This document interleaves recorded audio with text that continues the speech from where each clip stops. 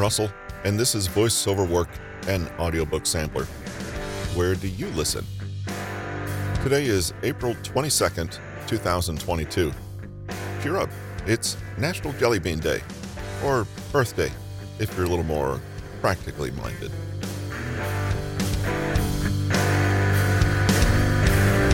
In today's featured book, The Art of Self-Coaching by Nick Trenton, Mr. Trenton tells us it's tough to know how to grow if you don't have a directive or an understanding of the process.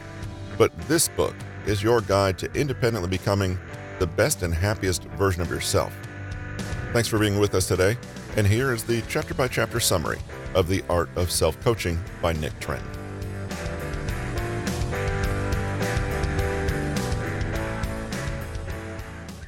Chapter 1, Frameworks for Change. Let's begin this book with a question. How does anyone go from point A to point B? If you're physically traveling from place to place, you'll need a vehicle. But arguably, if you're traveling from one state of being to another, you'll also need a vehicle. Whenever we make a real change in who we are, how we behave, what we feel, and how we think, we are essentially transforming from one way of being into another. We can get to where we want to go in many ways by using many different vehicles. The vehicle often depends on the goal. We could try psychotherapy or ask a mentor to show us the ropes in a new industry. We could go to university or sign up for a personal development course. We could ask our parents. But did you notice anything in common with these vehicles? They're all driven by someone else. When you form a relationship with a teacher, mentor, counselor, advisor, guru, consultant, or expert, you are attempting to get from point A to B with the help and guidance of someone else. It's like looking out for a bus going to the place you want to go, or hopping in a taxi and telling the taxi driver where you need to be. When you hire a coach of any kind, you're not engaging in therapy or consulting, and the coach never tells you what to do, but engages you in a conversation, asks you questions, and helps you figure out what you're trying to achieve. They're assuming a certain amount of responsibility and self-knowledge on your part. They know that you have it in you, but you need the space and support to help you access that it, whatever it may be. But to extend the driving metaphor as far as it can go, you can drive yourself. You can give this same space and support to yourself and trust you have it in you, whatever it may be. Self-coaching is nothing more than a way to instigate and support meaningful changes in your own life and under your own steam. A way to drive yourself from point A to point B. Conventional coaching is a great model for personal development, but it has drawbacks. It's expensive, and you may find yourself having serious incompatibilities with your chosen coach. And by incompatibilities, I also mean that some coaches are just not particularly good. Think of it this way. In a coaching session, a coach may see where you are, understand the obstacle in your way, and prompt you with a question to bring insight and spur a change in your behavior. The desired change in behavior isn't just superficial or external, though. It has to arise from some internal change. And if that change comes from within you, then the coach was only ever instrumental. They didn't make you change. You changed yourself. Good coaching is about creating the right space and opportunity for change and growth, reflecting on your process and developing your sense of being a proactive agent in that process, developing self-awareness, learning to trial and error your own behavior, and experimenting with your experience, practicing ways of finding help and community with others, bravely confronting your limiting beliefs and thought patterns, and challenging your mental models so you can rebuild your life from the inside out. Looking at this list, there's no reason you do none of this for yourself. The benefit of coach is that they are a separate person, standing outside of you, able to, hopefully, supply you with objective feedback about what's going on in your world. But with self-awareness, honesty, and enough discipline to be consistent, you can step out. Chapter 2, Know Yourself, Grow Yourself. We've talked about growth, development, and evolution as though these ideas always meant the same things to all people at all times. Finding a job may be a successful endpoint for one person, but quitting an identical job is considered a success for another. The same choice could be an expression of resistance from person A, but a sign of deep insight and transformation for person B. And even within the same person, the definition of growth seems to change. So what seemed an all-important achievement at 20 years of age seems insignificant at 40. There are no objectively good choices, life paths, or outcomes. What matters is the degree of fit between a unique individual and the goals they've chosen for themselves, i.e., is it good for you? We all want to fulfill our potential. We all want to be better today than we were yesterday, and we all want to improve and progress. But what that looks like depends on who we are. So we need to clarify the answers to two important questions. What do we want? Who are we? In this chapter, we'll see these are essentially the same question. To understand what we want, we need to know who we are. And to better know who we are, we need to explore the things we want. We've looked at frameworks. Now it's time to look at the goals we want to set and the changes we want to bring about in our lives. Think of it this way. The framework is just a map. We still need to chart our own unique course through this map in a chosen direction to a chosen destination. Many people are experts at personal development techniques and methods, but it doesn't seem to matter because they're not using these methods in service of an appropriate and well-chosen goal. Finding the goal, i.e., the direction of growth that matters to you, is the subject of this chapter. The Wheel of Life. Not quite sure what you want? That's okay. Let's start from the beginning by using a popular tool called The Wheel of Life, which was created by Paul J. Meyer in the 60s and is loosely inspired by an older version that comes from a Tibetan Buddhist philosophy. Life can be broken down into 8 segments or areas laid out on a wheel. The wheel can be used to home in on goals because it invites you to carefully reflect on where you are right now in your life regarding each segment. Considering each area, think about how much time and attention you spend on each and your overall satisfaction and achievement. The 8 aspects are business and career, finances, health, family and friends, romance, personal development, fun and recreation, contribution to society.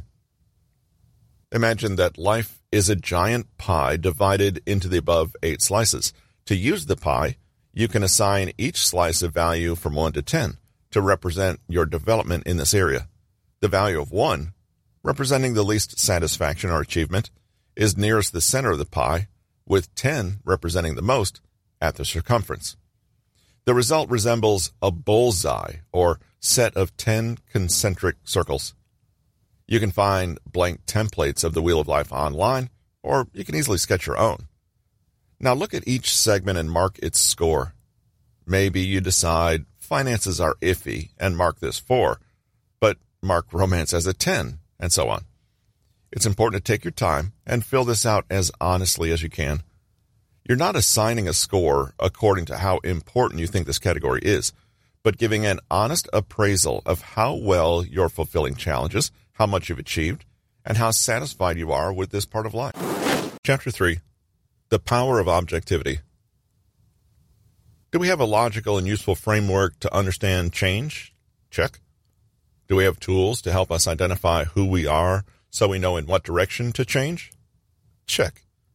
Now, in this chapter, we'll explore a key capacity that will allow you to coach yourself, the ability to accurately and objectively perceive yourself. This skill is indispensable because without it, we can never gain a neutral enough picture of how we're doing to know when we're doing it wrong. One benefit of a coach is that they're not you, and they don't have your hang-ups and blind spots, you hope. So they can call you out on your excuses, point out your resistance, or prompt you with a suggestion to help you get unstuck. You can do this for yourself if you have enough objectivity. First things first, self-observation and self-inquiry are not obvious, automatic, or easy. unless you deliberately commit to being objective. And unless you learn this skill from scratch, it's a mistake to assume you already are objectively aware of your reality. Often, we just assume we understand our weaknesses and strengths, that our perception of reality is accurate, or that we know when we're off track and how to fix it. But how often do we check this assumption? Let's begin with a straightforward way to generate more self-awareness. Ask questions. Self-awareness questions. The actual answers to these questions are not the important part. These questions are phrased as they are to challenge and inspire deep thought. They ask people to dive deeper into understanding why they answered the way they did and dig into their behavioral and thought patterns.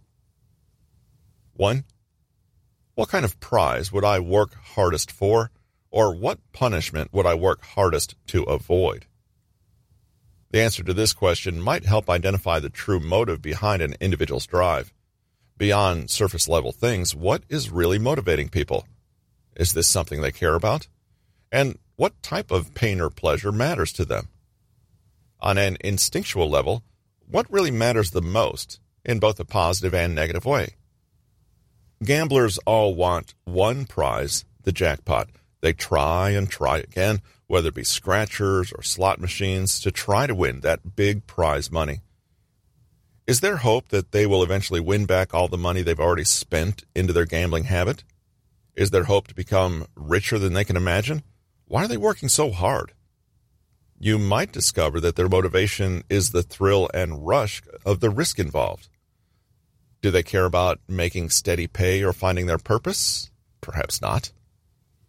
When you can dig into what someone wants the most and why, you can often find what is driving them without having to ask it directly.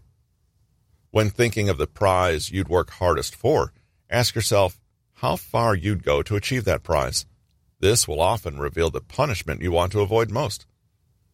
A person might value money because to them, that is what success looks like. But what lengths would they go to for money? Would they break the law or cheat and deceive people? Maybe they're fine with being ambitious as long as it stays within some moral and legal bounds. 2. Where do you want to spend money? And where are you fine going cheap or skipping altogether? This answer may reveal what matters to someone's daily living and what they want to experience or avoid in their lives. There comes a point when material belongings no longer have a meaning or purpose for someone. Chapter 4. Attitude is destiny. Speaking of questions, here's a brilliant one. For what are you willing to struggle?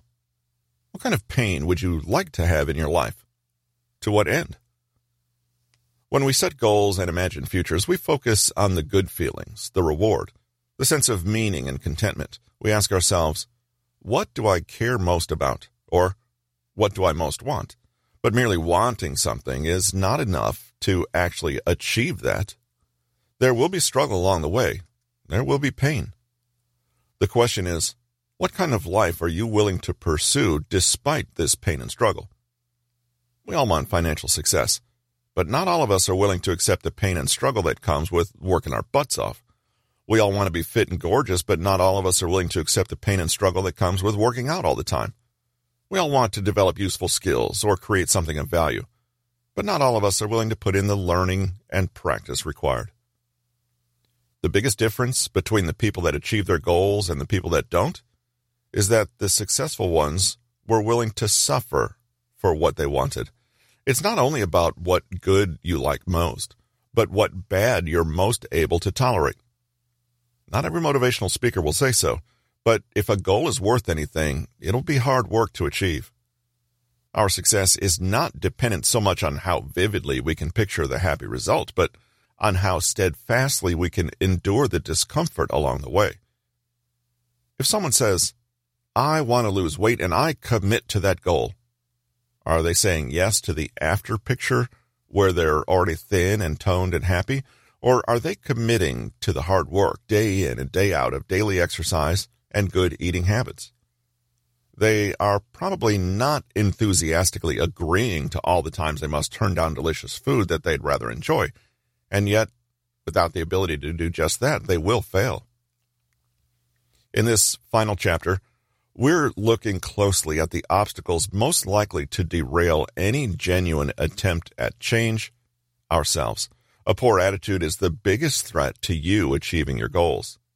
Luckily, we have a good idea of the attitude most correlated with actually getting stuff done, and it might not be what you think. The change mindset isn't flashy or glamorous, not ultra-confident or enthusiastic, not brave and invulnerable. Instead, change happens most reliably when we are resilient to discomfort, patient, and humble. Let's look closely at these best practices for change. Embrace the pain of self-discipline. Ultimately, what we may be looking for when we think about self-coaching and self-growth is hardening ourselves and gaining the ability to simply push through tasks more often than not. That's the very definition of self-discipline. The brain can be tricked, mindsets can be shifted, and we can manipulate our surroundings all we want. At the core, we still need to engage in something we find at least slightly annoying or uncomfortable. Evidence is everywhere. For instance, lose weight without the diet and exercise. Think positively and you'll get whatever you want without effort. Follow this plan and you'll only have to work 4 hours in a week. In our modern consumer world, where marketing and advertising compete for our attention and our money at every turn, the name of the game is offering something for nothing. Abs without crunches. Money in the bank without breaking a sweat. Knowledge without studying too hard.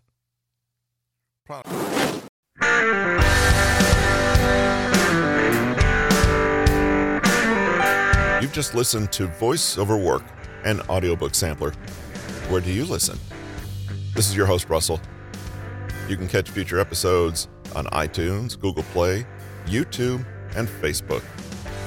Come back in 3 or 4 days and catch our next episode.